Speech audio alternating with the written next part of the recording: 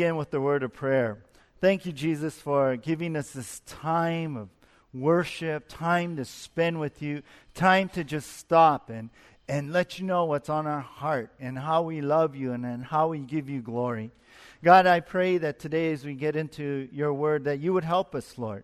That you would help us not to be overtaken, Lord, even by our own failure, but that we would focus on loving you, on depending on you more, and to understand what it really means, Lord, that you have forgiven us, Lord. And so, God, speak to our hearts directly. Lord, reassure us this morning. Help us understand the deep truths of your word. And I pray for your Holy Spirit to anoint this time and to be here with us right now. And we ask this in Jesus' name. And everyone said, Amen. Hey, I came across some past conceptions that have become today's reality. Let me explain. In 1909 now, let me underline that, 1909, Nikola Tesla, he was like the right-hand man, this engineer of Thomas Edison. You know what he said in 1909? He wrote, "It will soon be possible to transmit wireless messages all over the world so simply that any individual can carry and operate his own apparatus." Now, isn't that crazy? This is 1909. I kind of wonder what this apparatus, he said, looked like in his mind. But isn't it amazing today? We can carry our phones and text anyone in the world today from our smartphones. Matter of fact, Pastor Tommy in Okinawa was texting me last night. I was like, oh, I'm asleep. No, but isn't that amazing, right? Listen to this. In 1900, John Watson, a civil engineer, he looked ahead by writing this: "Wireless telephone and telegraph circuits will span the world. A husband in the middle of the Atlantic will be able to converse with his wife sitting in her bedroom in Chicago." Well, what he envisioned, what he saw has come true, right? Today with our modern day wireless cell phones. How about this now? One more thing. In 1967, a pioneer company in electronics called Philco, that was the name of the company, they put out actually this short film depicting what will come to pass 33 years from when they made this film, 1967. And this film was called Shopping in 1999. Now listen, this film showed a woman sitting at a console in her home that was electronically connected to the department store. She pages through pictures of items to buy on the screen. And then when she finds them, she presses a button on a box underneath the screen and she just buys the item just like that. Then the bank computer, the film shows, debits the money from the person's account and it pays the store. All the receipts and accounting documentation can also be seen on the screen. And it's funny, this film went to the husband who's at work, sees on the console on his screen in his office, kind of seeing what she bought and shaking his head. Another feature showed this woman being able to switch to another screen on this console by a press of a button and then see a camera that's showing what the kids are doing in the other room. Isn't that amazing? This film now was made in 1967. I think that's amazing. This console depicted in this film did not look like what our computers like what we have today. But think about it. For the 1960s, it was amazing what they tried to picture what this machine would be like in 1999. Interesting that these old concepts actually became reality today. Now, as we return to our study in the book of Hebrews, we find that the old system of Jewish worship was only a picture of what was to come. It pointed to the reality of Jesus Christ coming and bringing salvation and access to God through his sacrifice on the cross. So the old system, the whole Jewish system, the tabernacle, everything, actually looked ahead to the coming reality of Jesus Christ. And that's what we're going to see here today in our passage. So I titled our message today, "The Old Picture of the new reality. The old picture of the new reality. Now we're going to be studying Hebrews chapter 9. We finished up chapter 8 last time. We're going to take a look at verses 1 through 14 this morning. Our outline today is this. Number 1, the sanctuary. Number 2, the sacraments. And number 3, the sacrifice. So let's begin here. Number 1, the sanctuary. And that's an old system, the old picture that looks to the new reality. So, the sanctuary, number 1 in our outline. Take a look with me here now. Hebrews 9, verse 1. It reads here, "Then indeed, even the first covenant had ordinances of divine service and the earthly sanctuary." We're going to stop there. Now we begin with these words, "Then indeed." Now what we see in your Bibles here, it connects us to what we really ended with last time. Last time we saw at the end of chapter 8, and if you peek at verse 13, we saw that the old covenant is now obsolete. Remember, we studied that. It's obsolete because the new one came into play now and took it over. And that means that the old way of approaching God through the Jewish rituals and sacrifices are no longer needed. For Jesus has made the ultimate sacrifice, right, for our sins. He's the one who paid for it all. So we can now find, we found out last time, lasting forgiveness, true salvation, a relationship with God in what Jesus did in dying on the cross. But that does not mean the old way, the old system was all bad. For God himself gave this to the Israelites. For the old tabernacle pointed to the reality of the new tabernacle in heaven, where Jesus serves as our high priest. And that was really what we saw last time. So, the old system was not all bad, for it did point to Jesus Christ. It was a picture, a symbol of what was to come. So, that's why the writer goes on here in chapter 9. He goes on to say, "Then indeed," or you may translate it, "now even," and then he says, this first covenant, that old system, had ordinances. It had its regulations. It had its rituals and ceremonies, and that was given from God for the priest to perform. They were, the writer says here, for the divine service, or the way to worship the holy God. See, it wasn't something that the Jews made up here. God gave it to Moses, and Moses shared it with the people back in the Exodus. It was how they were to worship God in, and the writer says, the earthly sanctuary. The place here on earth to meet with God. And just the fact, notice here in verse 1, he says that it's an earthly tabernacle, basically. This earthly sanctuary, it really says earthly in that sense that it's temporary. It wasn't to last forever.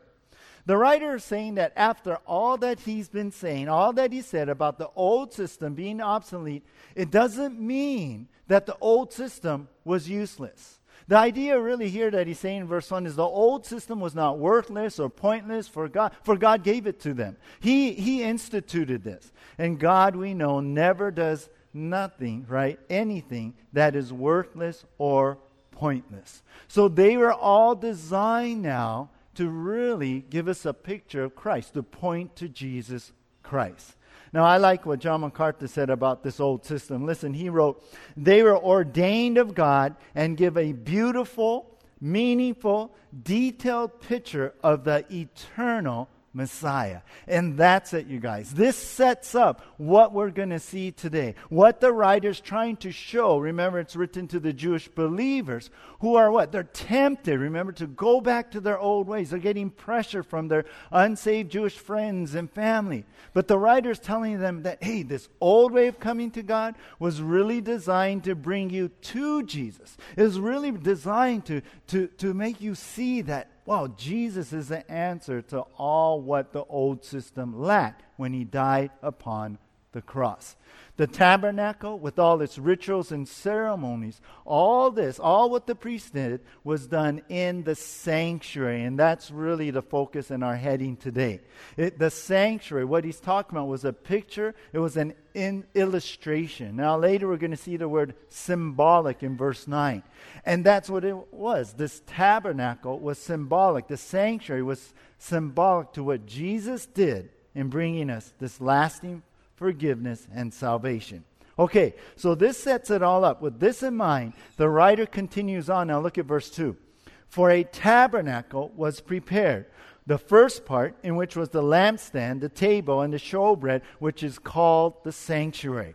All right, so here the writer begins and he brings up the tabernacle, which was, you remember, that portable tent sanctuary that God had the Israelites make while they were traveling in the wilderness. That's how they met with the Lord, as they were going to the promised land. And now I got some pictures for you to see, and you can see overall, this is the tabernacle, and that's the court and all. Now the tabernacle itself, just the tabernacle, was 45 feet long, 15 feet wide, and 15 feet high.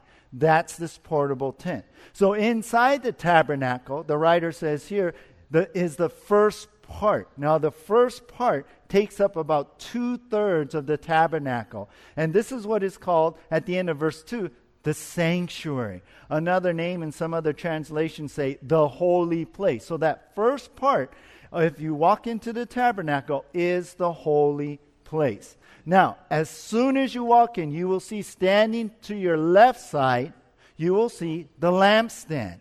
And that's a 7-branched menorah. And there's a picture of that too. Understand now, the tabernacle, there was no windows, nothing to let light in. The only light was from this menorah, basically. And the priests, they were tasked to continually fill it with olive oil so the light would always be continually lit. Now, this was a reminder to the children of Israel that God is their perpetual light, that God will continually guide them, and God is their light, the light of truth, the light in the darkness of the world. But it also represented more than that. Jesus, when he came, he declared this as he stood by a similar menorah when he lived on this earth. He said this in John chapter 8, verse 12. He said, I am the light of the world. He who follows me shall not walk in darkness, but have the light of life. So the menorah was actually representing even Jesus, what he would do. Jesus lights and shines the truth in our dark world. He is the one who can help us navigate through life and navigate through this evil world.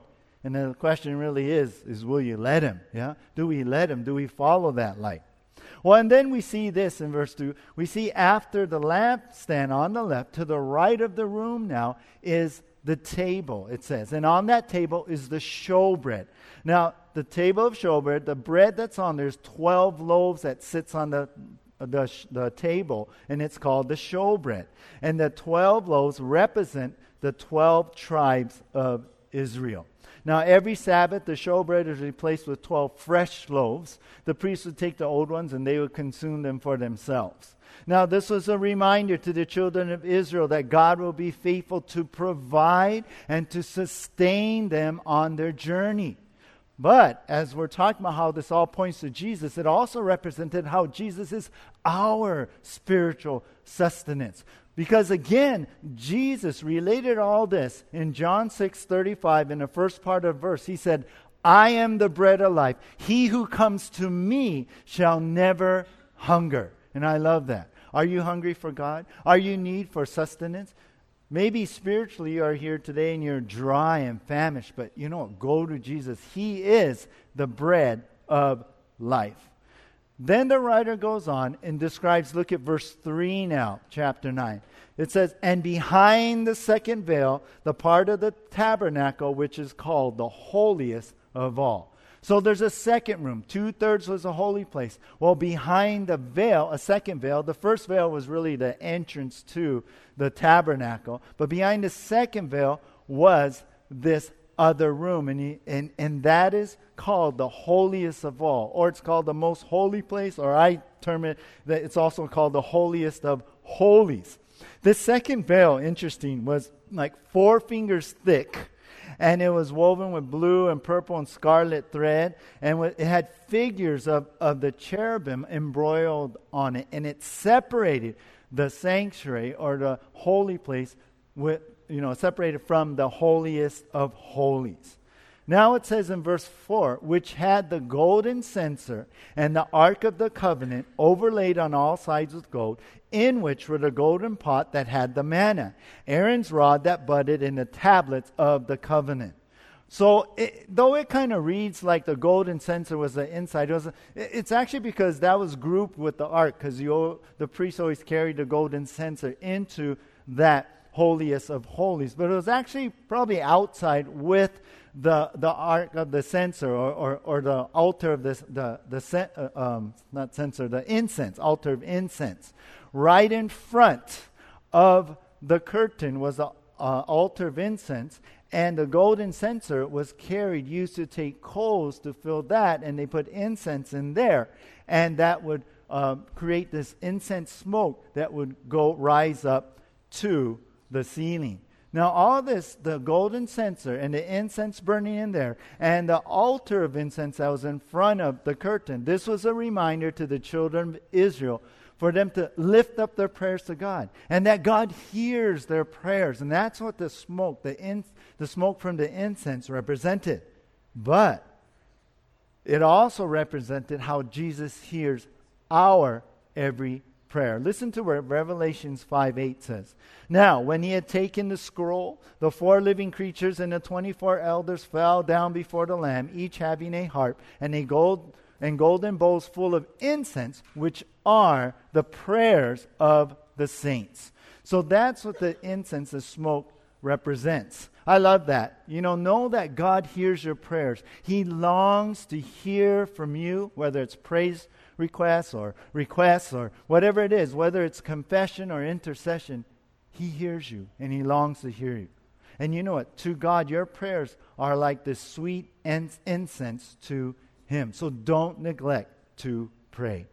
Okay, inside the holiest of holies is the Ark of the Covenant, now mentioned here. That's a rectangular box, 3 3/4 feet long and 2 1/4 wide and 2 1/4 high. The ark represented the presence of God and his covenant with the people of Israel, his relationship with Israel.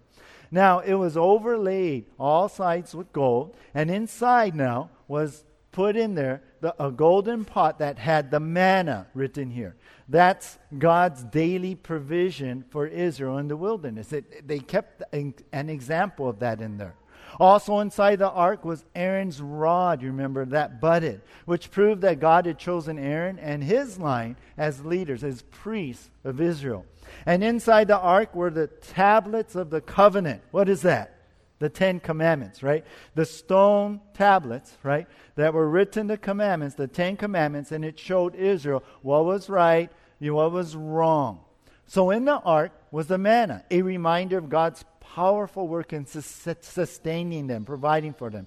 Also in the ark was Aaron's rod, the reminder that God set up the leadership, Moses and Aaron. He set up this Levitical system of worship with the priests. And in the ark were the stone tablets reminding Israel of God's law and requirement, making it clear what was expected of them.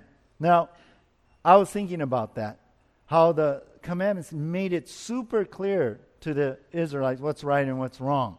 The other day I was thinking about this, and I drove by that sign. Have you seen those signs lately that says click it or ticket? Yeah. Who comes up with these sayings, these little, cute little sayings, and click it or ticket, that kind of stuff? Well, it's pretty clear what the law is, right? If you're driving without your seatbelt clicked on, well, then you've broken the law, and you will have to pay with a ticket, right? So it's pretty clear. Well, that's what these commandments were. They were showing very clearly what God required. God made it clear to the Israelites what he expected, what he required of them in this old covenant. But what if you sin? What if the nation went against God? What if they did not follow those laws? Well, that's what we see next. Look at verse 5. Verse 5 says, and above it were the cherubim of glory, overshadowing the mercy seat. Of these things we cannot speak in detail. So the writer goes on and says, and you guys remember, when we fall, there still is a way for atonement. Above the ark, basically. Actually, it was on top of the ark. There was these golden cherubim. There are two figures of angels facing each other, and their wings was overshadowing the ark, or they were outstretched over the ark, like pointing to each other as they face each other. And over that area on top, the top of the ark was called the mercy seat. Why is that? Well, this is where the priest would come and sprinkle the blood of the sacrifice for the atonement of the sins of the people. So now the writer goes on here in verse 5 at the end. He's saying, well, these things we cannot speak in detail. What he's saying, he's not going to go on and spend the time. You guys all know the detail. You know that on the mercy seat, the priest sprinkles the blood. You know the ritual. You know the ceremony, and that's how we get forgiven for our sins. So the ritual was clearly understood by the children of Israel that the sacrifice of a life, basically he's saying, was needed for atonement. That an animal sacrifice needed for that atonement. So the mercy seat became the place for atonement for our sins. But it also represented how Jesus is the lamb that was sacrificed for our sins, and he became the mercy seat. Do you remember when Mary came to the empty tomb looking for Jesus? And when she finally looked inside in John 20:12, what did she see? She saw two angels. And the scripture tells us in verse 12, John 20, that one angel was sitting at the head of where Jesus had laid, and another angel was sitting at the feet where the body had laid. I believe God was making a picture of the ark. Those two cherubim on top of the ark. This was like this illustration, a picture for Mary to see that Jesus is now our mercy seat. And now all can come to him and find atonement for sin. So the writer makes this point. Everything in the old tabernacle was designed to point to our Savior, Jesus Christ. And that's what we're seeing. That's what I mentioned. Everything now, as he describes the tabernacle, the old tabernacle was designed to point to our Savior, Jesus Christ.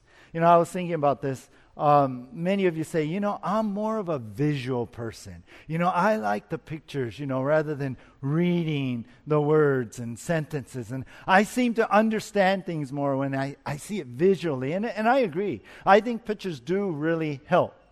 As I was studying, as I was looking at my phone and on my screen, on my iPhone, there's icons, right? And it really helps for our apps that we use.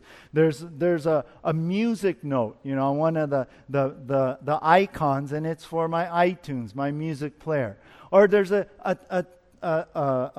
telephone handset on my phone app, right? Where I can call someone. Or there's a quote little bubble on my messaging app for texting. And guess what's on my Bible app? Well, it's a picture of an open book with a cross on the spine. Basically, it's a Bible. So it's easier to know what these things do, but with the picture that is on there, and you just push it. Now, the icon, or click on it, the icon is only a picture, though. As you tap on it, it only leads you, right, to the actual app that will, say, play the music. Or we'll open up the Bible program that's there. But it's connected to that app, the code that's behind that. Well, that's what the writer is saying here. What was in the tabernacle was a picture of what Jesus did for us in salvation. The things in the tabernacle, they couldn't fully forgive. They couldn't fully wipe out and cleanse sin lastingly, as we saw last time. But it pointed to the one who would come one day and finally make the way for that. So the Jewish believers were not to look at the tabernacle or even the temple later as what will save them, but it's Jesus Christ himself. They need to see things in this manner. It's not so much about the tabernacle or those things that are inside. It's all about who? Jesus, right? It's about Jesus. Listen, sometimes we don't see things in the way we should see those things. You know how we see things? I'll tell you how. This is how I was thinking. We look at things thinking it's all about me. Yeah? Like we're the center of the world. But it should be about Jesus. Now, sure, don't misunderstand me. Sure, we call out to him and he helps us. Sure, he guides us into what we should do. Sure, he calls us to serve him. And yeah, we're part of all this. And we pray for him, look to him to provide for us and help us in our situations. Or when we're hurting, we're suffering, we ask for his healing touch and help and peace and security. But you know, it's not always about our gain or our betterment, or I was thinking, saying our, but I think about me, right? It's not about how you will look good or how it will work for you, but ultimately it's about God and his glory. Understand this, even in your victories and your successes, it's all about God getting the glory, not you. It's about him.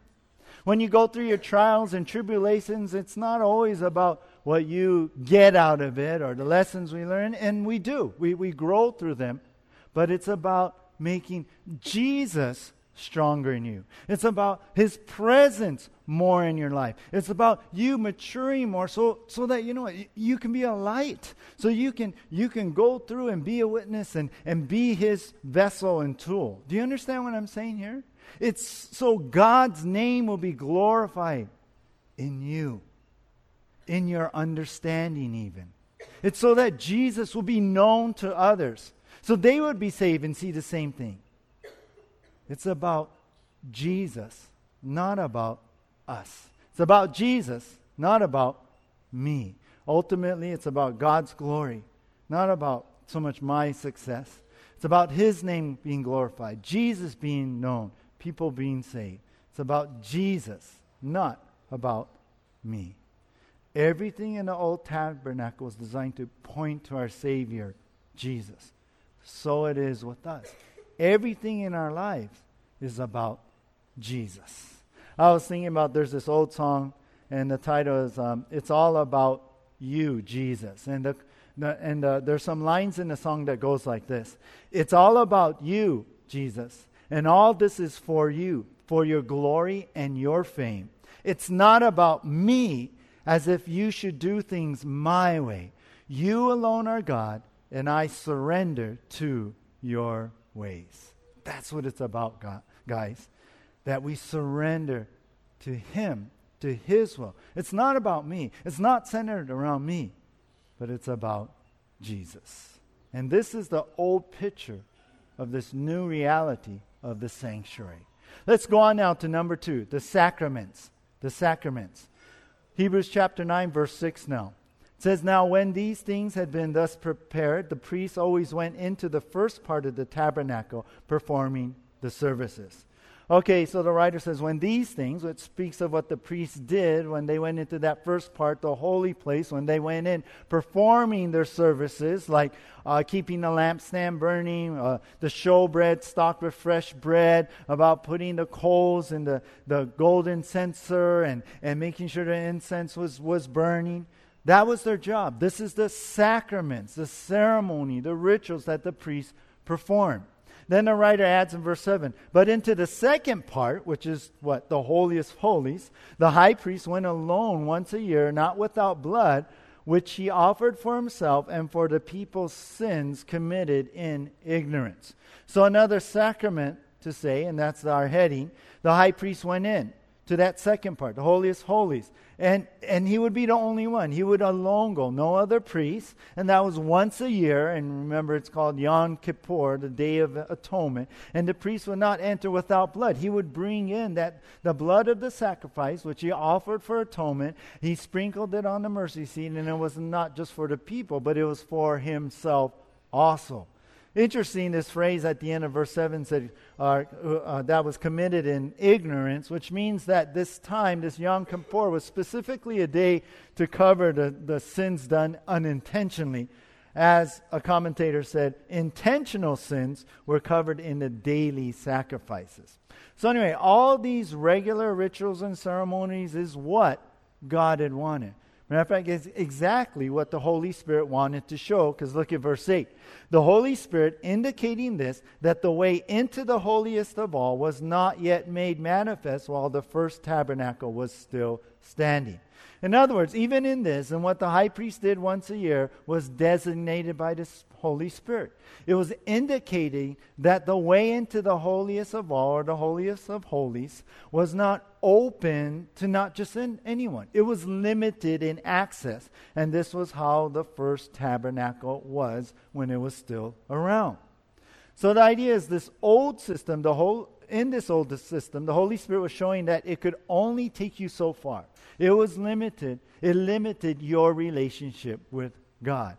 But it says in verse 9 now, it was symbolic for the present time in which both gifts and sacrifices were offered, which cannot make him who performed the service perfect in regard to the conscience. All right? This is really hard to kind of at first read understand, but this is what he's saying. All these sacraments, what the priest did, the high priest did, what they did, going in there to sacrifice, they were really symbolic. Now that word means it's an illustration. It's a picture. Matter of fact, the word can be translated a parable of the present time, meaning what Jesus has done, the new covenant, the salvation in Jesus. So he says, for both these gifts and sacrifices, the things that the priest offered to God, it could not make him perfect. It could not make any worshiper perfect that is cleansed and forgiven, really, of their guilt in their conscience. So the idea is the rituals were only this external thing, and it didn't help what was going on inside. But what the ritual did externally, it's saying it was an illustration, a symbol to what Jesus can do internally in freeing us of that guilt. So what the old system was limited in, Jesus can now totally fulfill. See, what the priest did could not only take you so far in your relationship with God. Overall, the sin may be ritually covered by that offering, but your conscience was never really cleared of the guilt. I mean, you may have been ritually forgiven, but people still struggle with that guilt, with that sin inside. What the external ritual did on the outside, the writer's saying, you know what? Jesus has taken care of on the inside. Jesus can even cleanse the guilt in your conscience. That's the idea. And the writer also adds this in verse 10. That many are concerned only with foods and drinks, various washings and fleshly ordinances imposed until the time of Reformation. The writer is saying this. Many are focused on the ceremony. That, if I eat this way, I drink only this thing, then I'll be okay. Then I'll be cleansed. Or some are into the ritual washings and other fleshly ordinances, he said, or outward, physical regulations the rituals that they try to do. But it was only really in play until, the writer says, the time of Reformation. Reformation means making something straight that was crooked. Well, that really speaks of how Jesus came and he straightened us out. Jesus came and gave us the answer. Jesus came and helped us out to change us from the inside out. So the rituals and ceremonies, they may have helped people try to live right on with maybe outside actions, but the problem really was on the inside of the heart. Jesus came to make that internal change, to transform the heart. Listen to how Warren Wiersbe explained this. All of the ceremonies associated with the tabernacle had to do with ceremonial purity, not moral purity. They pertain to the outer man, but that could not change the inner man. So you see, what the ritual did externally, Jesus can now do internally, which is really our point here. The point is that external rituals and ceremonies were really pointing to the change Jesus does internally. The external rituals and ceremonies were pointing to the change Jesus does internally. This month we are having our water baptism and our church picnic, and there is a thinking out there that some feel that the water is something that saves you, that when you do this ritual, that this is part of salvation. Well, let me tell you, that's not what it is. It's actually an outward work of a inward change. It's showing what's had gone on. It's a symbol. I was actually this week talking with my the UPS driver dropped stuff to us the other day, and we started talking a little bit, and he was sharing how, I grew up in a Catholic church, and I want to get my kids baptized, and then, I don't know, they don't want to do it, but they need to get baptized. And I almost felt like, getting the water baptism was like buying insurance to make sure that they'll be okay with God in this ritual and ceremony. But we know that the sacrament or that ritual does not save. I mean, water may wash your hair, but it does nothing to change you on the inside. Doing the action and the ceremony is not what changes your life and bring you into heaven. What is it? It's believing in Christ. It's believing in what He's done for you. Water baptism is an outward show of that inward work. It really is a time when you can go before the Lord and make that commitment, a public commitment to God, and show Him, hey, I'm going to live for you. But it's done after you're saved. Biblically, it is to believe first and then be baptized. It's a showing, like when you go under the water and come out, it's like you've been cleansed with Christ. You've been made new in Christ. You come out as a new person. But it's because of what Jesus has done first. And that is what the writer's trying to share with the Jews. That the outward rituals, it's not everything. They actually are pointing to that inward work that Jesus does. I think in beginning to understand this, we can ask ourselves, does my outward actions point to the inward work that Christ has done in me? What you do, what does it really show who you really are on the inside? Or is it just the outside? Are they real? Are they genuine? What I mean is, when you wake up in the morning, you're reading your Bible, is it because you really want to know God? You really want to hear from Him? Or is it just this outward ritual? Well, I got my verses done today. When you're singing songs in worship, when you're here, when you come here and the worship is going on and songs are going, are the words you're singing really reflect what's on inside your heart? Or is it just this outward ritual? When you lift your hands to the Lord, is it just for show? Or because the song says, lift up my hands. Oh, I'm going to lift my hands, Is it just this ritual, or does it reflect this inward change that Jesus has done in your life? The outward rituals of the Jewish ceremonies, they were a picture of Jesus. They're symbolic of Jesus. It was pointing to Jesus. And so what we do outwardly, does it reflect Jesus? Does it point to Jesus? Search your heart, you guys. Let the Lord expose those things that are not really real. So we see the old picture of the new reality. This was the sanctuary and then the sacraments. And then now, number 3, our last heading here, the sacrifice. The sacrifice. And this is our last section.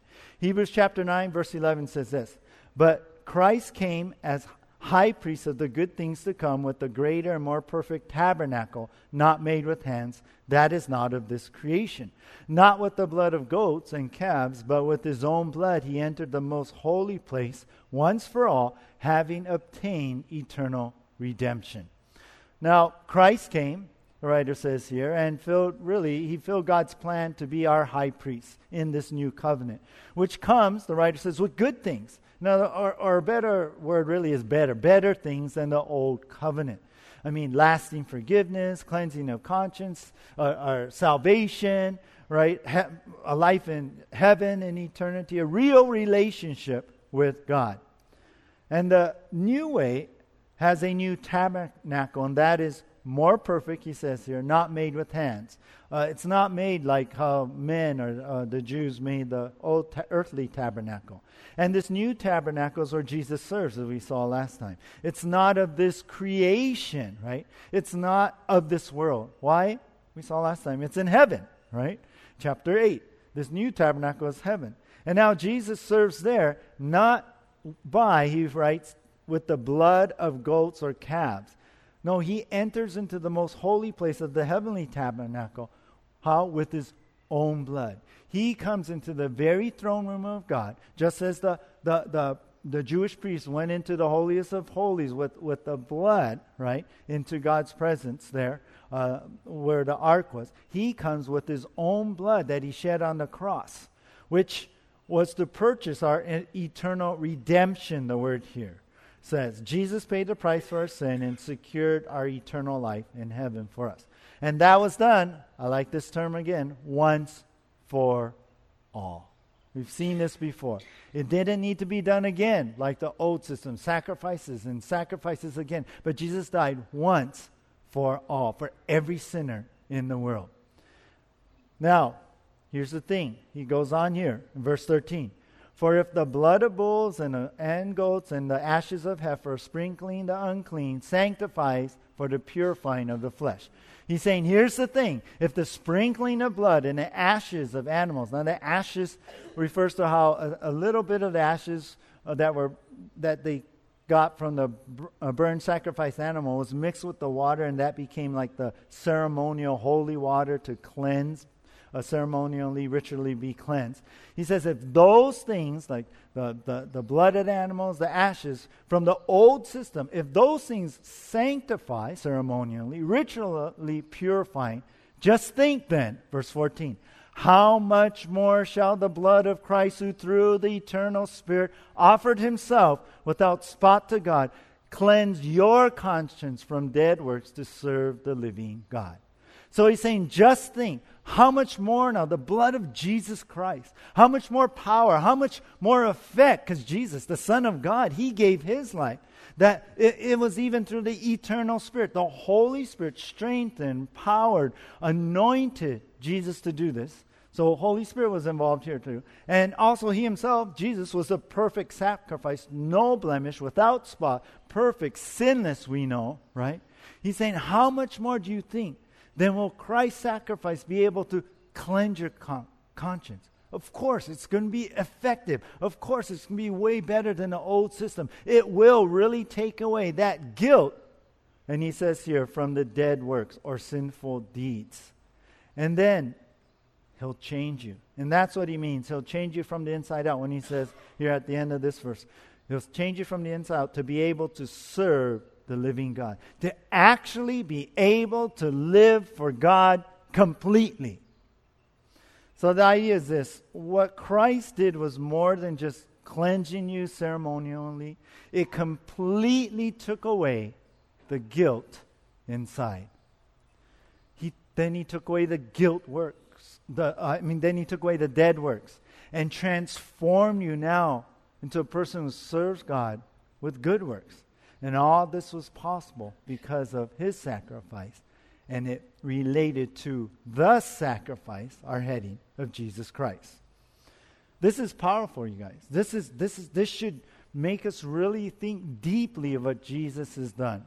The Apostle Paul wrote in Galatians 2:21, I do not set aside the grace of God, for if righteousness comes through the law, then Christ died in vain. In other words, if the law, the old system in doing things, doing good works, all the ceremony and rituals that you go through, if that made it possible to live fully for God, then you know what? Jesus died needlessly. It was vain. But the old system couldn't accomplish this, so Jesus did come and die on the cross. So now believers who believe in him, they can really live totally for God. So our last point is this. Even the deficiency of the old system was used to point to the need for our Savior, Jesus. Even this deficiency that he's bringing up here of the old system was used to point, to show our need for our Savior, Jesus. Understand, that's what he's saying there. You know, many years ago on Good Morning America, on that show, Albert Speer was interviewed. Now, this man, he was part of Hitler's inner circle. He was the one who his leadership, he was in charge of keeping German factories functioning during World War II. After the war, Speer was also the only one of 24 war criminals tried at Nuremberg that admitted to his guilt. He was sentenced and served 20 years in prison, and he was remorseful all the way to the end of his life. But even prison didn't atone for his sins. After he got out of prison, after those 20 years, he tried to write a book, but the burden still didn't go away. In an interview on this Good Morning America show, Spears sadly said this: "I served a sentence of 20 years, and I could say I am a free man. My conscience has been cleared by serving the whole time as punishment. But I can't do that. I still carry the burden of what happened to millions of people during Hitler's lifetime, and I can't get rid of that." How sad is that? Charles Colson heard that, and he wrote, "I wanted to call him up and tell him about Jesus." This is what the writer's talking about as he tries to get the Jews to see how it's only Jesus that can take away that guilt inside. Yeah, the ceremony, the rituals, yeah, we seem to feel a little purified, but it was only on the outside. Inside, we're really still struggling. But the writer's trying to say, in Jesus, we will be really free. Through his blood, will we be cleansed of guilt and sin that we're struggling with inside. They need to see their need for Jesus through this. Let me ask you today, are you struggling? Have you been condemning yourself and finding that you cannot do anything to relieve yourself of that regret? Perhaps you've done things to try and cope with that, with the wrong things that you've done, the regret. Perhaps, that's why, I'm going to go drink and forget. Yeah? Or you escape into the drug life. Or maybe you're into like entertainment or video games or something like that. Or maybe your hobby or sports or something, just so you don't have to deal with that. Perhaps you even cope with and reacted by isolating yourself from everybody and even hurting people and saying things to keep people away, all because of your guilt. Perhaps, like what the writer is saying here, all that you've done does nothing to help you on the inside. But those things, they cannot do anything. Even doing your rituals, your reading, praying, coming to church, even doing those rituals, they cannot do what Christ can do until you go to him. But all of that really should bring you to the point where you know, I got to go to Jesus. For he's the only one who can free you and heal you. Some of you have been walking with the Lord for years and years, but you've never really come to this place to understand how true this is and what Christ can do for you. Well, as we close, hopefully you can see this now. What God said in this tabernacle and in the old system, it was only temporary, but it was designed to show you Jesus. It was designed to depict what Jesus could do, but it was designed for you to go to Jesus. This old system was more or less, like I said before, a fuzzy picture of the real thing, the reality of Jesus. And you know what? I was thinking, this made me think, does who I am, how I live, how I carry myself really represent Christ in my life? Does it really point to Jesus? How I believe, how I see what my guilt and sin and how Christ cleanses that and how he really does that. Can others see Jesus in that too? Let me close with this story. Keiki Church class of first graders was asked to draw a picture of God. When the teacher went around to see what they drew, he saw one child had depicted God in the form of a brightly colored rainbow. Another had drawn the face of an old man coming out of billowing clouds. And there was also another rendition which looked a lot like Superman. But the best of all, there was the one proudly displayed by a little girl who told the teacher, "I didn't know what God looked like, so I just drew a picture of my grandpa."